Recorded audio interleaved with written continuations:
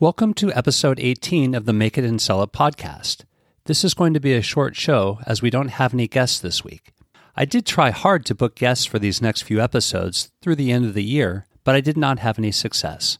It shouldn't have been a surprise though, as this is the busiest time of year for production businesses. Everyone is producing around the clock and fulfilling orders for the holiday. We wish all our guests and other small producers out there great success this season, as we all need it. Instead, I'd like to mark this episode as the end of Season 1, take a short break, and resume with Season 2 early in 2021. We already have a number of confirmed guests in the food and artisan sectors, so we'll be excited to talk with them after everyone has had a chance to take a breath. It will be especially interesting to hear about our producers' experiences in this first, and hopefully only, COVID holiday season. How did it affect business? What adjustments were made to accommodate health, safety, and customers' buying preferences? For today, though, I just wanted to highlight a few themes for successful businesses from Season 1, especially for those who are thinking seriously about starting a home production business next year. As a caveat, no guidance is universally applicable. All our guests had very different experiences in starting their businesses and organizing themselves over time. However, there were definitely some issues that kept coming up that are worth considering. So, without further ado, here are the 7 secrets to small business success for home-based producers. Hi, everyone. This is Corey Hyman, host of the Make It and Sell It podcast. This is a show about entrepreneurs who develop new products and then produce, sell, and distribute these products themselves. This field is wide open and can be a fantastic opportunity for anyone who has the passion, skills, and persistence to succeed. Why do people do it? How do they do it? What can we learn from their experiences? Stay tuned to find out if this career path may be right for you. This discussion about the 7 secrets is not a countdown. Instead, I will talk about them sequentially in the order that a new home producer should consider these issues. Each issue builds on the last. I realize that this takes some of the suspense out of the equation, but I think it is important to emphasize the top most important issues up front so we can all make good decisions along the way. Secret 1, passion and discipline. The first and most important ingredient for success for a home-based producer is passion and discipline. Passion is what motivates you to work hard every day, to fight through the challenges of getting started, and persist during the lean times. When you are your own boss, no one is going to be there checking on your hours or looking to see whether you were cutting corners. No one is going to take care of the small issues or the big ones. Everything rests on your shoulders. If you are passionate about your business and have the discipline to persevere, this pressure will feel exhilarating, like you are ready to conquer the world. However, the opposite is also true. If you do not maintain a base of love and commitment, work can feel overwhelming or like drudgery. Being a small-scale entrepreneur can also feel somewhat isolating. As Lysandra Weber, founder of Geek Chic Fashion, explained, friends and family might not understand what you're trying to do and even refer to your work as your little project. You have to retain your passion and maintain your discipline to push through these very early stages until you can begin to build momentum for success. Of course, having passion and discipline doesn't mean that you're always excited about what you do. We all have our bad days or bad cycles. We just have to have enough of that fire to be resilient and bounce back from inevitable setbacks. Secret 2, fantastic products. If you're going to start a home-based production business, you want your products to be outstanding, unbelievable, incredible, amazing, miraculous, otherworldly, and something that others crave and can't live without. Okay, perhaps this is a bit over the top, but there is a lot of competition out there, and you want to rise above others. You want new customers to be attracted to your product and existing customers to keep coming back. Armando Lacayo, founder of Arsico Bakery, took 20 years to perfect his croissant recipe before he started his business. That time seemed to be a good investment, as his new bakery was lauded as Bon Appetit's best new bakery of the year. His sister, Maria Victoria Checa, founder of Maria Victoria Checa Art, didn't wait as long. With only 2 years of experience as a painter, she's already created a successful business in showcasing and selling her work.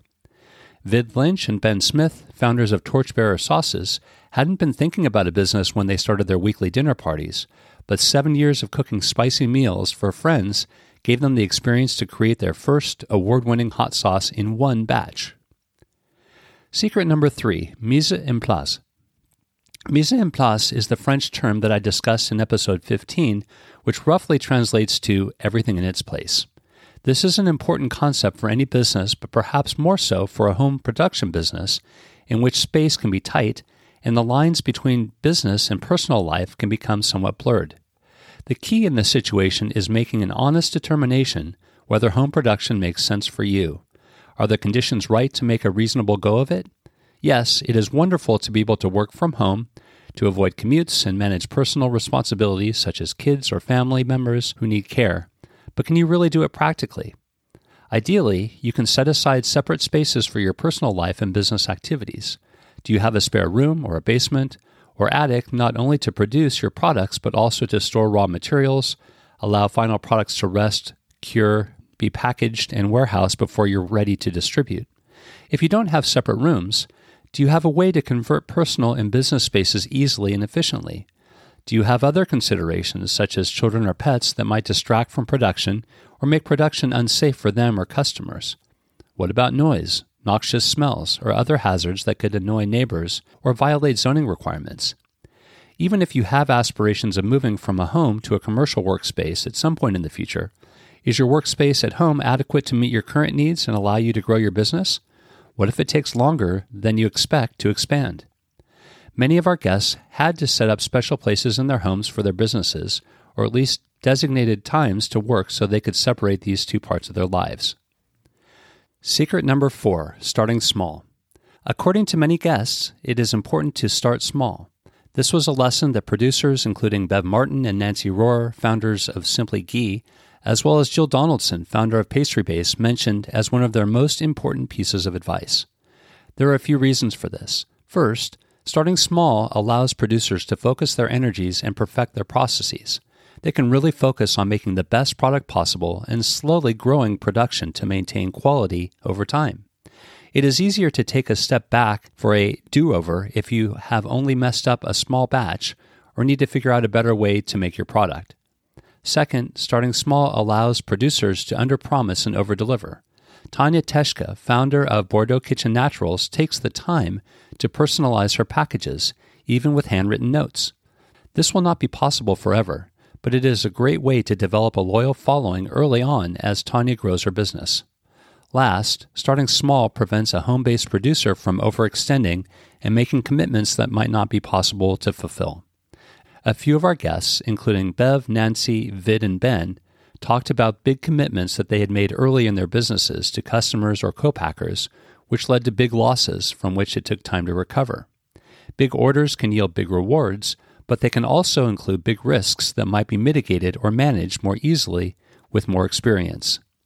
Interestingly, starting small was not the advice of all our guests. Tony Morell, home brewer, said that microbreweries can get in trouble by starting too small. Others have advised him to start off at least large enough to be able to cover costs without having to feel as though he is always catching up to pay bills. This is one of the many examples of why all producers must consider their own circumstances to start up and development instead of trying to follow a prescribed formula. Secret number 5, flexibility in sales channels. When you're starting out, there are key decisions about sales channels. On the one hand, you want to expose your product to as many people as possible and therefore might want to take advantage of all possible sales channels. These include online and in-person sales, and within each category, online sales could include your own website, as well as a huge variety of sales platforms, Amazon, eBay, Etsy, Faire, and others. In-person sales could include wholesale to stores or restaurants, but also at local farmers markets, shows, and other events. Guests such as Amanda Farnham, founder of Wago, and Leslie Arthur, founder of Bon Air Naturals, among others, have done a great job in using both retail and wholesale opportunities. On the other hand, it is not practical to start with every sales platform at the same time. Everyone has to start somewhere. There are many good reasons for starting with one channel or another and building experience in sales before growing into new sales spaces. What is the best place for you to focus your attention? This might be limited by the kinds of products you are producing. It is not very practical to sell croissants online, for example, nor is it legal to sell food products online across state borders in some states. But when you have the choice, what do you do? Once again, this depends on personal preference. Jenna Watkins, director of Beautycounter, has grown her own business almost exclusively through direct sales. And while Matt Asen posts photos of his sourdough bread creations online, his sales were exclusively in person, at least at the time of the interview. There was a real mix of emphasis among guests. Leslie, Vid, Ben, and others talked about the real benefit of local farmers markets and trade shows. These events give producers a chance to interact directly with their customers to find out what the customers like and don't like. As Lysandra has also said, there's something magical about in-person interactions. It builds trust and allows for real engagement about product ideas and improvements. However, irrespective of what your plan is initially, it is important to remain flexible and to be able to pivot when circumstances require it. When COVID stopped many local events, producers who relied heavily on markets and shows for their sales had to grow their online options. In the long run, diversifying sales channels will yield more sustainable businesses. Secret number 6, path to scalability. One of the most fun parts of interviewing for these episodes is hearing about the evolution of people's businesses. Amanda was very disciplined and planful at the beginning of her Paint by Numbers business. She knew exactly what she needed to do to grow and succeed. Jill came to a real turning point in her pastry business when she stopped shipping cakes and turned to baking kits as her new products. Bev and Nancy jumped into commercial kitchens immediately to produce their flavored ghee. Sometimes, twists of fate do more for our businesses than any planning can accomplish. However, it is still useful to have a plan for scalability over time, even if that plan changes midstream. Lysandra, for example, has had opportunities to take her clothing business into commercial spaces. However, she loves to produce her clothes at home. It gives her more control over her life and allows her to be more responsive to her customers. Your vision of success does not have to be about extensive growth. Other guests have had to modify their plans when co-packers have failed them, health crises have overwhelmed their traditional sales channels, or lifestyle preferences have changed over time. Nevertheless, having a sense of what you want to do next and what indicators you want to track to make decisions at the right time can keep you in control of your business trajectories. Knowing what sales volume will allow you to hire helpers or start a new product line will keep you in charge of your fate. Isn't that a big part of why you started this business in the first place? Last, secret number 7, feedback and improvement. The last secret in this discussion is feedback and improvement. Those of you who have been listening to the entire series should have known that I would include this in the list somewhere. It is part of my DNA as a social science researcher. It is absolutely essential to listen to customers, take their feedback into account, and improve existing products and make new products based on that input. This could happen through direct contact with customers at farmers markets or trade shows, checking in with store owners or distributors who sell your products, or through online reviews, even customer complaints. In my restaurants, I have established secret shopper review forms that I give to customers who've had bad experiences but demonstrate interest in our success. It is feedback from customer and kid recommendations that led to a horseradish-based Torchbearer Sauces sauce, Paint by Numbers football helmets, and more of a cinnamon than cardamom-based spice mix. People are more than happy to share their honest opinions if they believe you are sincere in hearing them out and will consider their concerns and recommendations seriously. Well, folks, that's it. Those are just a few of the many lessons that I've taken from Season 1. A huge shout out to all our guests who took their time to talk with me and share their stories. There are many nuggets of wisdom in these discussions. And a huge thank you to all you listeners out there who've taken your time to listen. I appreciate your feedback too. Please keep sending your comments so that we can make Season 2 as great as the first one. Please do let me know too if you yourself are a home-based producer and would like to be a guest on the show, or know others who would be interested. There is still a lot of great information out there. With that, I'm going to go dark these next few weeks and work on my own business development as well as the Cottage Cupboards website so that we can start compiling some of this great information from our guests too in written form. Have a wonderful holiday, a great new year, stay safe. I look forward to reconnecting in 2021, what I expect will be a great year. Thanks for listening today. This has been the Make It and Sell It podcast with Corey Hyman. Please subscribe, let us know what you think, and stay tuned for future episodes.